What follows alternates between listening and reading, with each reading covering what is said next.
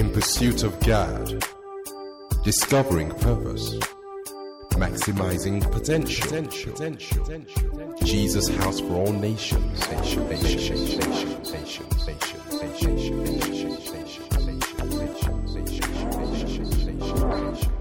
This message has been recorded live at Jesus House for All Nations. God bless you.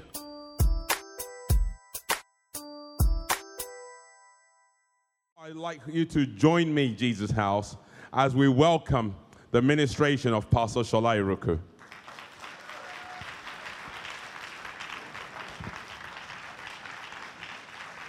Thank you. Thank you, Pastor. Thank you. Thank God. Good afternoon, church. And my husband sends his greetings. He's in sunny Lagos at Redemption Camp, but he'll be back soon, so yeah. Okay, the title of my message this morning is No Longer a Slave to Sin. And I'll start off by telling us a story.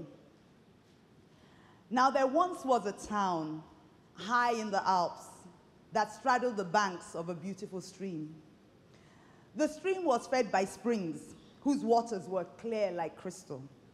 Children laughed and they played beside it.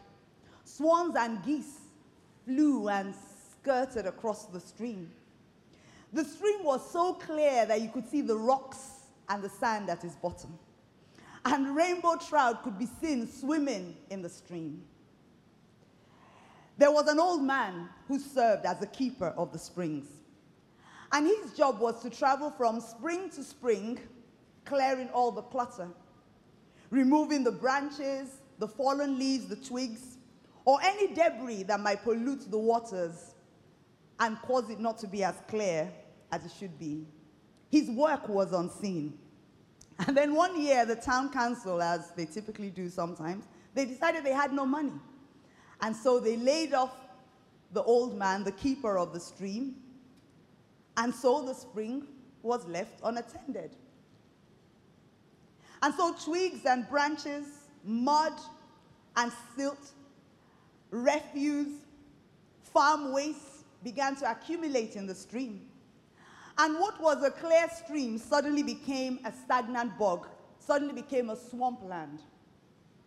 And for a time, no one in the village noticed that anything had changed. But after a while, the waters became smelly, they became brackish. They became salty, they became dirty, they became unpleasant. And then the swans and the geese that used to fly down and skirt the waters didn't come anymore. And the water no longer had a crisp scent, and so the kids stayed away from it. And the sparkling beauty of the stream that used to flow between the banks of the town was lost. You know, over several years now as a church, we've been learning about the Holy Spirit. We've been learning about his personality, his role in our lives. We have been on a journey of developing a closer and an intimate relationship with the Holy Spirit. And in that journey, we've learned that the Holy Spirit can be described as a wind. He can be described as a fire. And often he's described as a river, stream of living water. John 4:14 says, "But whoever drinks the water that I give him will never be thirsty again. But the water that I give him," Jesus speaking, "will become in him a spring of water, satisfying his thirst for God, welling up, continually flowing, bubbling within him to eternal life," speaking of the presence of the Holy Spirit. For like the stream that I described in the story previously, the Holy Spirit's presence in our lives is like a stream. It's a stream of living water that brings beauty to our lives. It brings clarity to our lives. It brings an appealing aura. It brings a sweet-smelling fragrance that those around us see, and they're drawn to the Holy Spirit, to the presence of God on our inside. It brings glory to God. But unfortunately, just like the story, there are things that can clog up that stream. It can prevent the free flow of the Spirit of God in our lives. It can prevent the overflow of God's Spirit. And today I believe the Holy Spirit, the keeper of the streams, is drawing our attention to the twigs, to the branches, to the mud, to the farm waste, to the debris, and other rubbish in our lives that can clog up the flow of the stream in our lives. that can cause the spring of living waters or the rivers of living waters, the Holy Spirit flowing through our lives, that can prevent it from a smooth flow, that can prevent it from being crystal clear, that can prevent it from being crisp. And those twigs, those branches, that rubbish, that debris, that farm waste is just an allegory of sin. And the effect that sin has on you and I's relationship with the river of living waters, the Holy Spirit. And you know, another character about the Holy Spirit is that the Holy Spirit is the Spirit of truth. And in John 16:13, we're told that the Holy Spirit, when he comes, he will guide you and I into all truth. And so today I believe the Holy Spirit wants to lead you and I into the truth about what sin really is, and the impact that it has on our lives and the impact that it has on our relationship with him. I believe he wants us to understand how by God's grace we can lead a life that overcomes sin. A life of walking victoriously in abundance and the overflow of God's Spirit. And so what things would he have us understand this morning? Firstly, I believe that he would have us understand that sin is an offense primarily and firstly against God. It's not firstly a sin against you. It's not firstly a sin against me. It is firstly and primarily a sin against God. For sin is a transgression of God's law. You know, when we sin, we either violate God's prohibitive commandments or we omit practicing his positive commandments. What do I mean by that? We violate God's prohibitive commandments. For example, he tells us, thou shalt not steal. And so when we steal, we violate his prohibitive commandment, you shall not. Or when we omit to do his positive commandments, when he says, love your neighbor as yourself, or when he says, give to the poor, and when we don't do it, we omit to do his positive commandments, we sin. And you know, since God's law is a reflection of his holy nature, when we sin by transgressing, we offend him personally. And something that you and I must never forget is that we're not our own. Our lives are not our own. Our lives are God's. We are God's. Apostle Paul reminds us in 1 Corinthians 6:19, and I'm reading the Amplified. He says, do you not know that your body is a temple of the Holy Spirit who is within you, and whom you have received as a gift from God, and that you are not your own property? When we sin, we grieve the one, the Holy Spirit, who lives in us. For we are his temple, we are his dwelling place. You know, any relationship, any intimate relationship, any close relationship, the last thing you want to do is to offend the person. In a marriage, the last thing you want to do is to offend your partner. For offense within a relationship causes a drawing apart, it causes a separation, and it's the same with the Holy Spirit living on our inside. Ephesians 4:30, and I'm reading the Passion Translation, it says, so never grieve the Spirit of God, or take for granted his holy influence in your life. Or the Amplified says it like this, do not grieve the Holy Spirit of God, but seek to please him, by whom you and I were sealed and marked and branded as God's own. The second thing we must understand is that God is a holy God, and that his character and nature is holiness. You know, God speaking to Moses in the book of Leviticus 19:2. And he's speaking to you and I in Jesus' house today, and he's speaking to those of you watching online. God speaking to us is saying, speak to all the congregations. Speak to the congregations of Jesus' house, the congregation watching online, and say to them, you shall be holy, for I, the Lord your God, am holy. The Apostle Peter said in 1 Peter 1:15-16, but as he who called you is holy, you also be holy in all your conduct, since it is written, you shall be holy, for I am holy, says the Lord. You know, from Genesis to Revelation, we see one of the desires of God, and it's to dwell with man. And we see it in the Old Testament, how the presence of God, the Spirit of God will descend. It will descend upon the tabernacle of meetings where Moses stood. And sometimes when he wanted a job to be done, we read how he descended upon Moses. His Spirit descended upon Joshua. His presence descended upon Samson. And they would go out and they would slay their enemies. But the difference then was that once the Holy Spirit had done his job, his work, his spirit went back.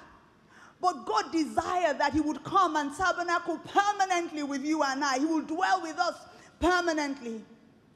But the challenge was, how could a holy God, who the Bible says the heavens of heavens cannot contain, who the Bible says the angels cover their faces with their wings because they cannot behold his presence, how could a God who was so holy dwell in frail and sinful man? That was the challenge. The prophet Habakkuk in Habakkuk 1:13 said, but your eyes, speaking of God, are too pure to approve evil, and you cannot look on wickedness with favor.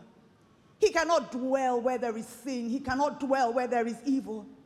But he wants to pour out his spirit in you and I. He wants to overflow in his children. But sin stands as a barrier. Thirdly, we need to understand the deceptiveness of sin. You know, there's several deceptions about sin, but because of time, I'll just highlight 3. The first deception I believe that we need to understand about sin is an idea that sometimes we get that there is a grading in sin. Almost like swimming lessons, almost like music lessons that start from grade 1 when you're a beginner to grade 8. So it's almost like the lies, the jealousy in my heart is grade 1. And then the murder and the killings and the gross misconducts are grade 8. But you know that's a deception of sin. For in God's eyes, sin is sin. There's no grade 1, there's no grade 4, there's no grade 8. In God's eyes, sin is sin.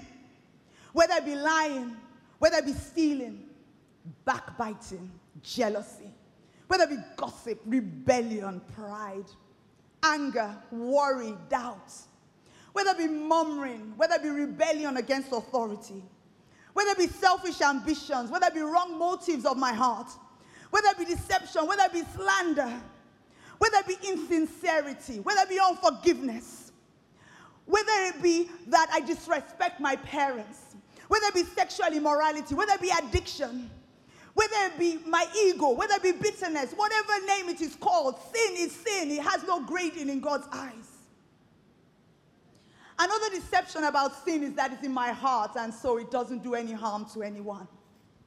What can a little envy do? What can a little jealousy? What can a little gossip between my friend and I do? What can a little backbiting do? What can a little murmuring in my heart against authority, what can it do?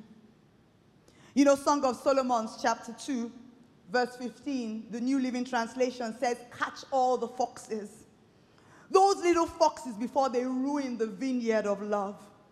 Or the Passion Translation puts it so eloquently, you must catch the troubling foxes. Those sly little foxes that hinder our relationship, speaking about our relationship with God. For they raid our budding vineyard of love to ruin what I have planted within you, God speaking. God says, will you catch them and remove them for me? And he says, we will do it together. You know, I love that scripture. And particularly that TPT translation, because it's an allegory that it makes us realize that our relationship with God, with the Holy Spirit, that the little sins, the hidden sins, the little foxes, they'll spoil that relationship. They will ruin that love relationship. But you know, I'm also encouraged that God sees the depths of our hearts. And in the words of the song by Chris Tomlin, in Indescribable, he sees the depth of your heart. He sees the depth of my heart. And he loves me the same. But he loves me enough to not allow me to get away with what will separate me away from him. Encouraging words about God's love towards us. But he also confirms that God sees the depth of our hearts. He sees what no one else sees. And that he wants us to deal decisively with them so that the flow of the Spirit of God in our hearts is not hindered. And you know, I know a lot about foxes because my garden has urban foxes. And you know, like sin, we've had them for many years. I think they've probably been there since we moved in there, 10 years now. But, you know, you came out, you could smell them, they were around, they didn't bother you. And then one day I woke up in the morning and I looked onto our garden and I saw them sitting on my garden like dogs.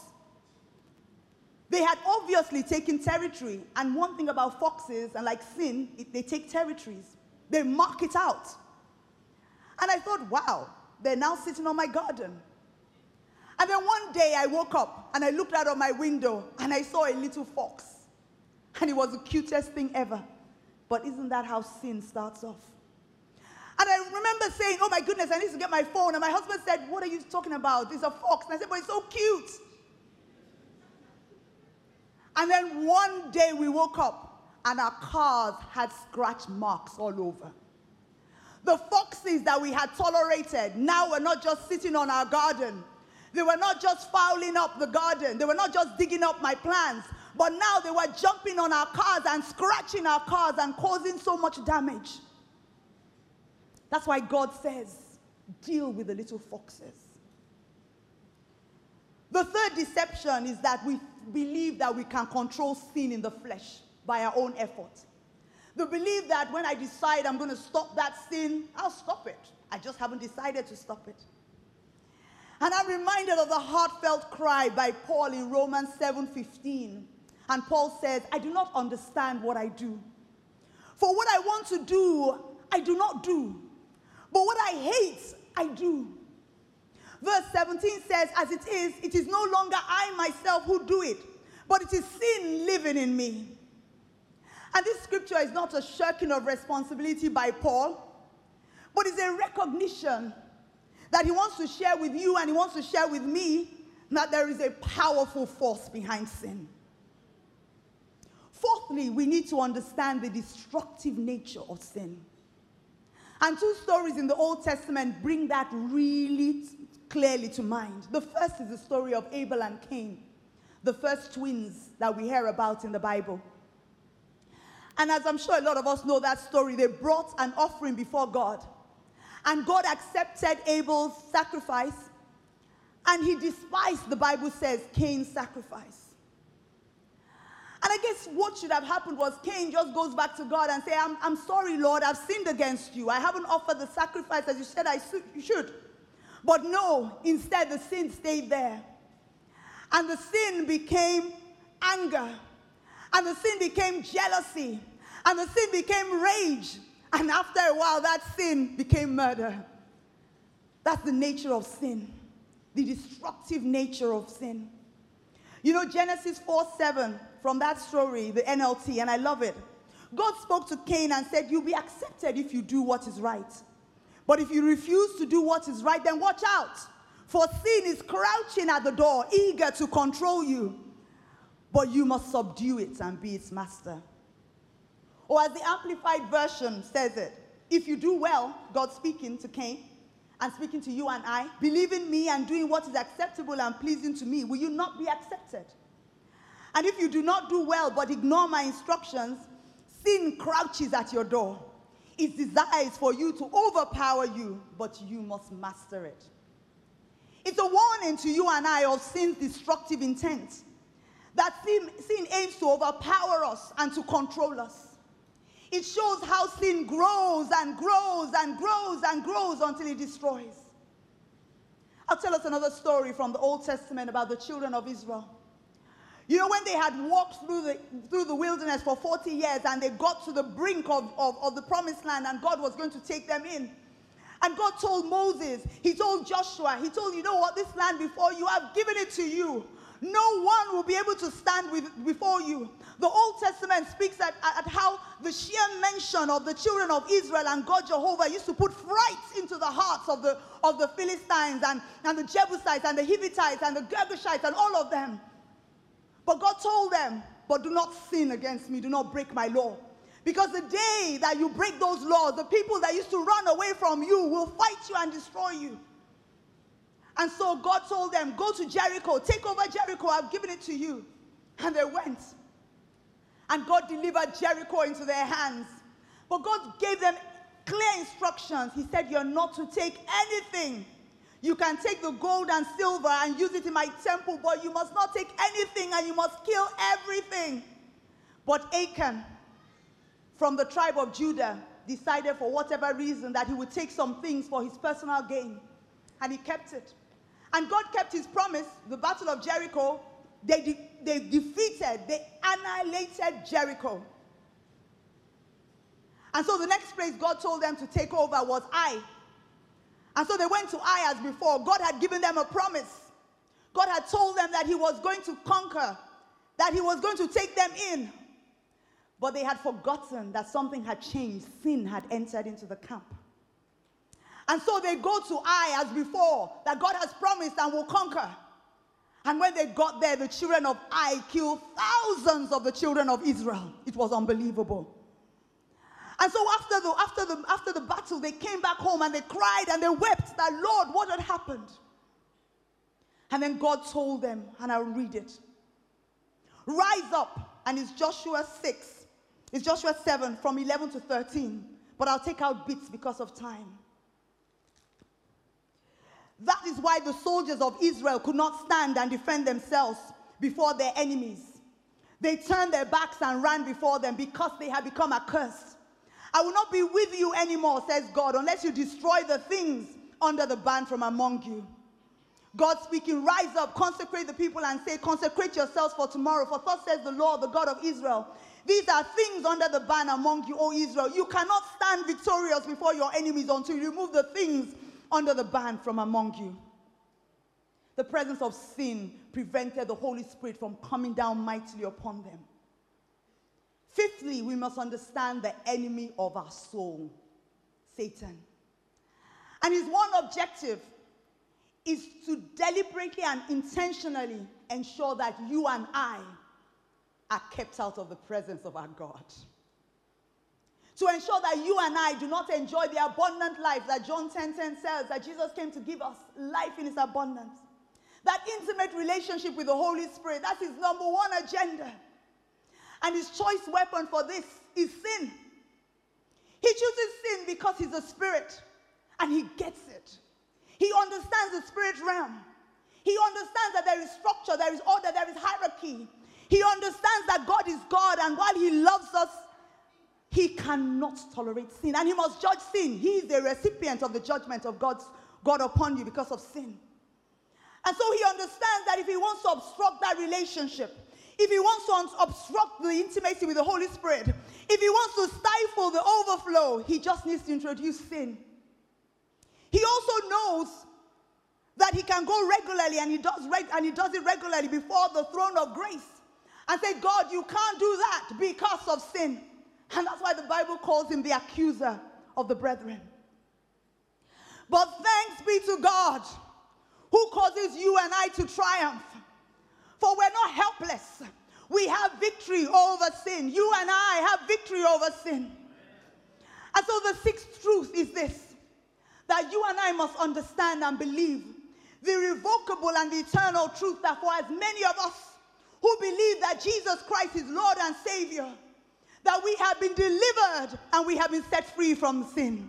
And that the power of sin and its consequences is broken over our lives if we believe. We must believe. Because in the words of Apostle Paul in Romans 8:2, and I'm reading the NLT, because you belong to him, Christ Jesus, the power of the life-giving Spirit has freed you from the power of sin that leads to death. I'll read it to us again in the Amplified. For the law of the Spirit of life, which is in Christ Jesus, the law of our new beginning has set you and I free from the law of sin and death. And I'll read it again from the Passion Translation, that for the law of the Spirit of life, flowing through the anointing of Jesus, has liberated us from the law of sin and death. Jesus said in John 8:36, that he who the Son sets free is free indeed, is free from sin. And so sin shall not have dominion over you and I. In the mouth of two or more witnesses, a thing is established. You and I have been set free through Christ Jesus from sin. And you and I have to really believe this truth, that the power of sin is broken. Its right, its entitlement, its justification has been broken. We are set free. You and I are set free.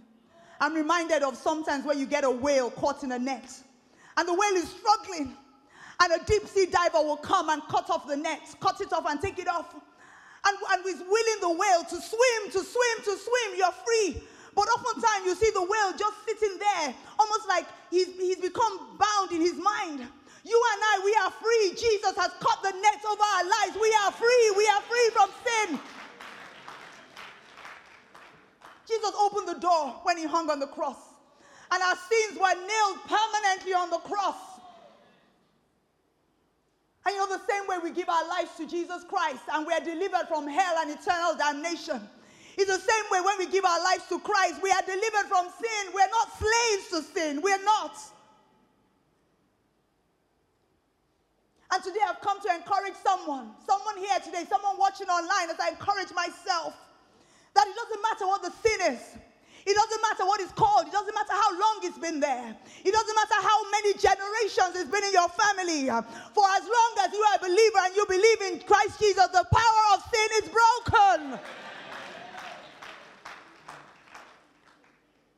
And the seventh truth that we need to know is that as believers, when we come before the throne of grace and we come in the power of the blood of Jesus, Satan has no legal foot to accuse us. You know, one of my favorite scriptures is Romans 8:1. I love it. It says, therefore, there is now no condemnation.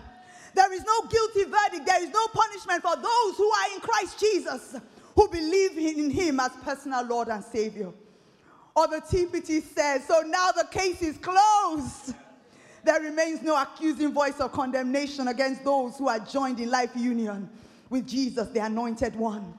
For once we repent, once we ask God to forgive us of our sins, once we plead the blood of Jesus, God says to the devil, the case is closed, the case is closed. You can't accuse her, you can't accuse him anymore. The case is closed. And so someone listening to me today or somebody listening online will say, so, Shola, what next? How do I practically live in the reality of the truth that I've heard today? How do I disentangle myself from the net of sin? How do I disentangle myself from a sin that so easily besets? How do I disentangle myself from an addiction? How do I disentangle myself from a habitual sin? How do I break generational sins that are dogging my steps and holding me bound? How do I strive to live a sin-free life that pleases the Holy Spirit so that he will dwell mightily in me? I believe the starting point is a knowing and a remembering that God is love. Oh, how he loves you and I. He loves us with an everlasting love.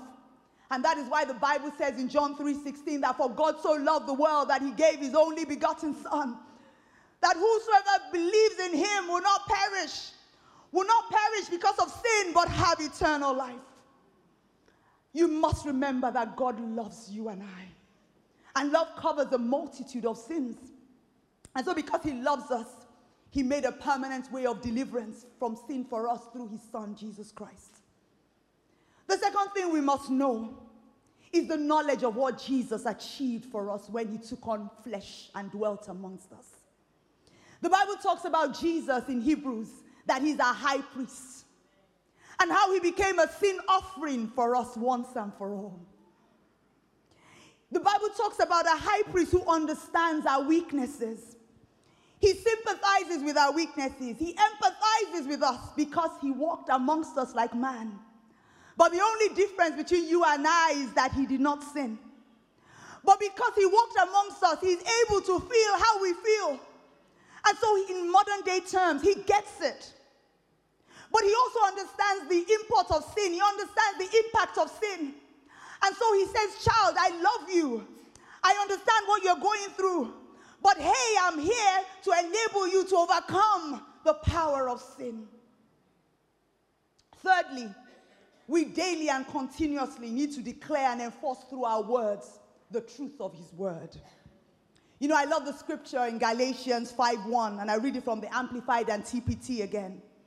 Galatians 5:1 says, it was for this freedom that Christ set us free, completely liberating us. Therefore, keep standing firm. And do not be subject again to the yoke of slavery, which you once were removed from. Or as the TPT eloquently puts it, let me be clear, Paul speaking. The Anointed One, Jesus, has set us free, not partially, but completely, and wonderfully free. We must always cherish this truth and stubbornly refuse to go back into the bondage of our past. So we must confess and declare continuously by his word over our lives the truth of his word. That I am free, I am free. I am no longer a slave to sin. That the law of the Spirit of life in Christ Jesus has delivered me from the sin of the law, sin and death. For words have power, and the word of God has much power. And the word of God is spirit and is life, and it creates and it restores. And it delivers and it enforces. And if we enforce, and if we believe, and if we receive our healing through our words, and we enforce our prosperity through our words, and we enforce our promotions and all the things we are believing for through our words, we need to enforce our deliverance from sin and all the works of sin through our words. We must declare daily that I am no longer a slave to sin. So you, this sin, you cannot have dominion over me. We must declare it. I love the Message translation of Romans 6:11-14. And it says, from now on, think of it this way. Sin speaks a dead language that means nothing to you. God speaks your mother tongue, and you hang on every word. You are dead to sin and alive to God. That's what Jesus did. That means you must not give sin a vote in the way you conduct your lives. Don't give it the time of day. Hallelujah. Don't ever run little errands that are connected with that old way of life. Throw yourself wholeheartedly and full time. Remember, you have been raised from the dead into God's way of doing things. Verse 14 says, sin can't tell you how to live. After all, you are not living under that old tyranny any longer. You are living in the freedom of God. And so our journey over the last few months as a church of developing an intimate relationship with the Holy Spirit has seen us learning so much about his nature and his character. And in the journey of striving to live a sin-free life, today we see another character of the Holy Spirit. And that is the one who empowers us to overcome sin and to live a sin-free life. For the Holy Spirit, the revealer of the heart, is the one who makes us aware of thoughts of our hearts that displease and grieve him. It is the Holy Spirit, our intercessor, who helps us oftentimes in the Spirit to pray prayers of deliverance that deliver us from traps and snares of the enemy. It is the Holy Spirit, our advocate, who pleads in the courts of heaven on our behalf, and who silences the accuser of the brethren and says, no, the case is closed. It is the Holy Spirit who strengthens us when we find ourselves in times of temptation and dangerous situations. He strengthens us to resist those temptations and flee. And it's the Holy Spirit who leads us into all truth. The truth of his word, that if we confess our sins, he is faithful and just to forgive us of all, to cleanse us and to forgive us of all unrighteousness. And it is the Holy Spirit, our teacher, who reminds us who we are, who reminds us that we are loved by God, who reminds us that we are bought with a price, who reminds us that we are God's, who reminds us that we are the temple of the Holy Ghost, and so sin should not have any dominion or have its part in our lives, that we are no longer slaves to sin. And it's the Holy Spirit who dwells on our inside, who empowers us to live a sin-free life. And we can do it. Because, God is just, and he will never ask you and I to do anything that he hasn't made provision for. And the provision he has made is given his Holy Spirit to help you and I, if we will just ask him to help us to live a life that is devoid of sin. And a life that when we do sin, we're quick to repent and ask God to forgive us. God told Cain in that scripture we read earlier, Genesis 4:7, that God told him that he can master sin. But it's not by power, in the words of Zechariah 4:6. It's not by power. It's not by might. It's not by force. It's not by strength. But it's by the Spirit of the living God. It is only through the help of the Holy Spirit and intimate relationship with him where we are yielding and we're submitted to his way and to his will and to his commandments. Not my will, Lord, but yours be done. Lord, if you say sit, I sit. If you say stand, I stand. If you say don't go there, I don't go there. If you say don't do that, I don't do that. It doesn't matter what it looks like. If you say don't marry that guy, I don't marry him. It's not about me. If you say give my tithe and offering, I do it. It's obedience. It's about him. It's about yielding and submitting to the Holy Spirit's dictates. And the Holy Spirit is also our standby, and I love that. And it means that he's always there with us. He's never leaving us. He's never forsaking us. He's always standing by. When he sees the trap, he pulls us back. When he sees the snare, he pulls us back. When he sees things that are set to hold us bound, he pulls us back. But we must be yielded and submitted to him. We mustn't be that, no, Lord, I'll do it my way or I'll do it halfway. No, we must be yielded and submitted to him. And so that way, he cleanses us by the blood of Jesus. And we're open for him to pour out his spirit like never before. That the overflow of God's spirit that we've been crying for since the beginning of the year, it will flow in our lives. That the keeper of the stream can release the dam in our lives, the overflow.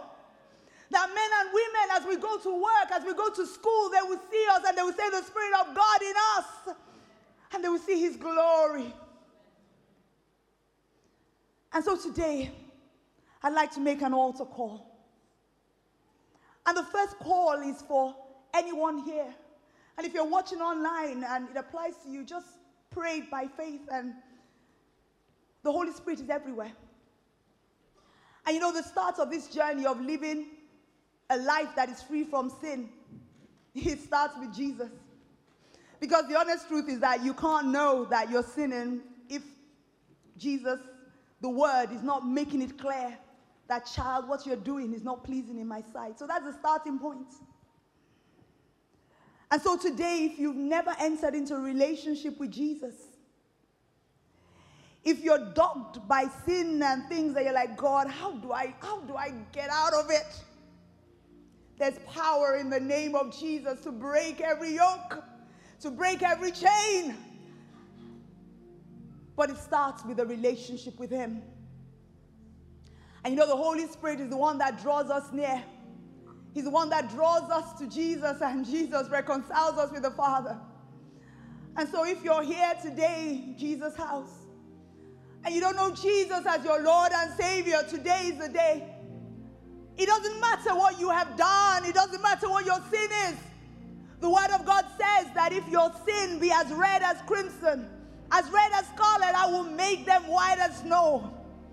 And so if you're out there today and you don't know Jesus, he's calling you. He's knocking on the door of all our hearts, but he's knocking on your door today and saying, child, daughter, son, come to me. Come to me. Come to me and let me be your Lord and Savior. Let me break the hold of those sins and let me make you brand new. So if that is you, I'd like you to raise your hand today. I'm not out to embarrass you. I'm not out to put the spotlight on you. But it's just a show so I know that you are there and I can pray with you. Is there anyone who's saying, I'd like to make Jesus the Lord of my life today? Today is a great day to do it. A day when the Holy Spirit is here breaking strongholds of sin. Hallelujah. The second call I'd like to make is for people that are particularly struggling with a particular sin. You've done all you know how to do. You've done all you know how to do. Thank you. You prayed. You fasted. You've cried out. You've done pursuit of God. You've done all you know how to do. But that sin just seems to dog your steps. You know, the Holy Spirit has come to Jesus' house today to break every stronghold, every stranglehold of sin. And so that if that is you, I'd like to invite you to come to the altar, to come. For the Holy Spirit is here breaking yokes, breaking strangleholds of sin. For of a truth, he who the Son sets free is free indeed. So if that's you, I'd like to invite you forward. And the pastors are going to pray with you. And today, that stronghold will end. We'll walk in the truth and in the reality of the fact that he that is in Christ Jesus is a new creation. All things are passed away. Behold, everything has become new. You know, the enemy can sit there and tell you, you know, it's okay. It's not okay. For sin will keep you away from our God. And nothing should keep us away from the love of God in Christ Jesus.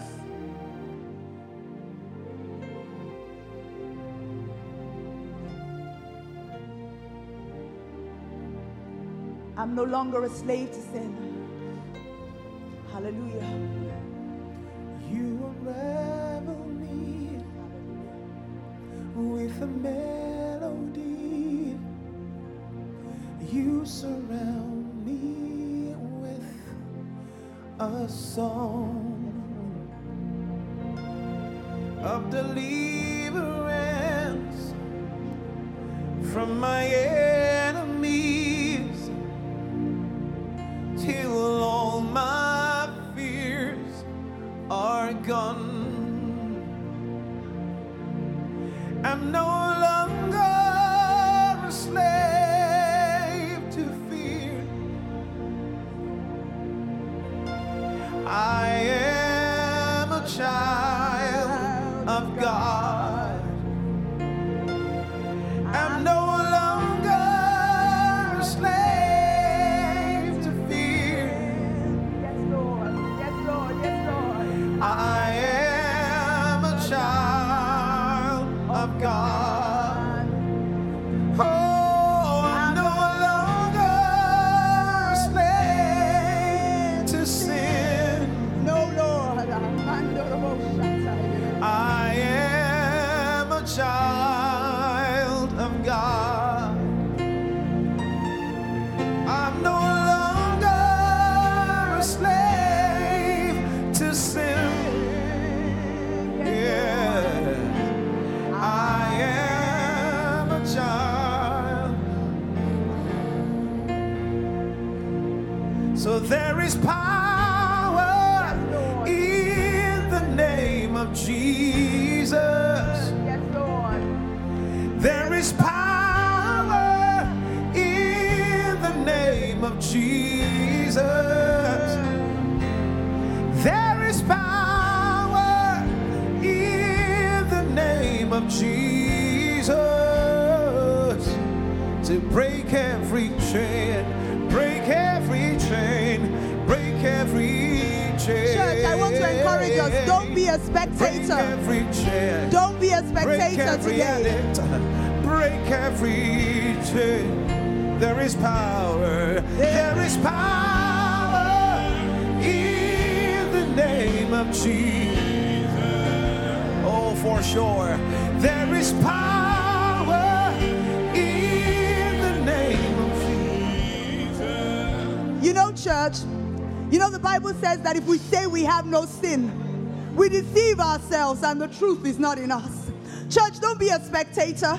You might not be out here, but you and I know the secret sins in our heart. And so let us engage the Holy Spirit. Don't be a spectator. Let each one of us deal with our life with God. Don't be a spectator. There is power in the name of Jesus. Oh, what a name. There is power in the name of Jesus. There is power in the name of Jesus. Oh, to break every chain, break every chain. Break every chain, to break every chain, break every chain, break every chain. There is power in the name of Jesus. There is We believe it. There is power in the name of Jesus. There is power.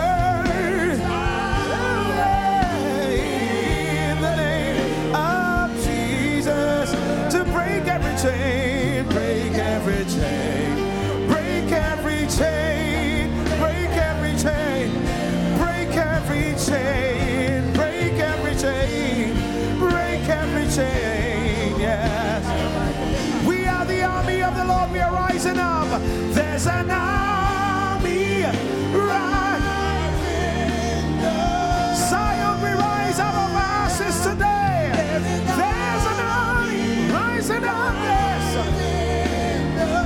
We are rising from every addiction. Yeah, yes. Whoa, rising up. Yeah. We break every chain. We break every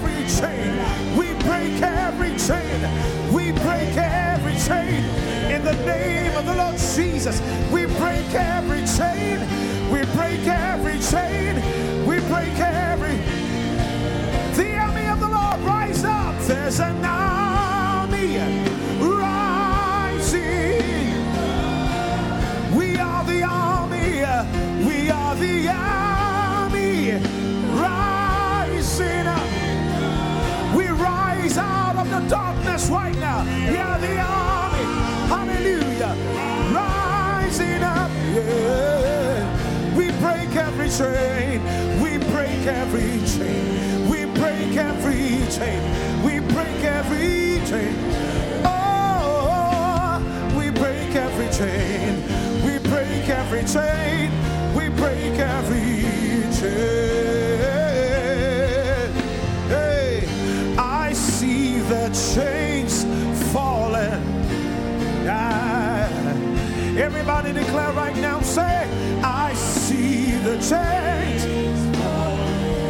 With the eyes of the Spirit, we see the chains. We see the chains.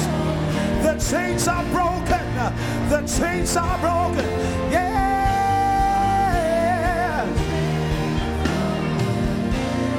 We are the army. We are the army. We're rising. Oh, in the name of the Lord Jesus. We are the army rising. We arise. We arise. We arise.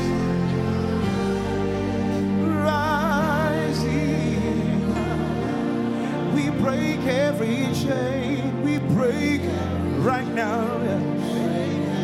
Right now.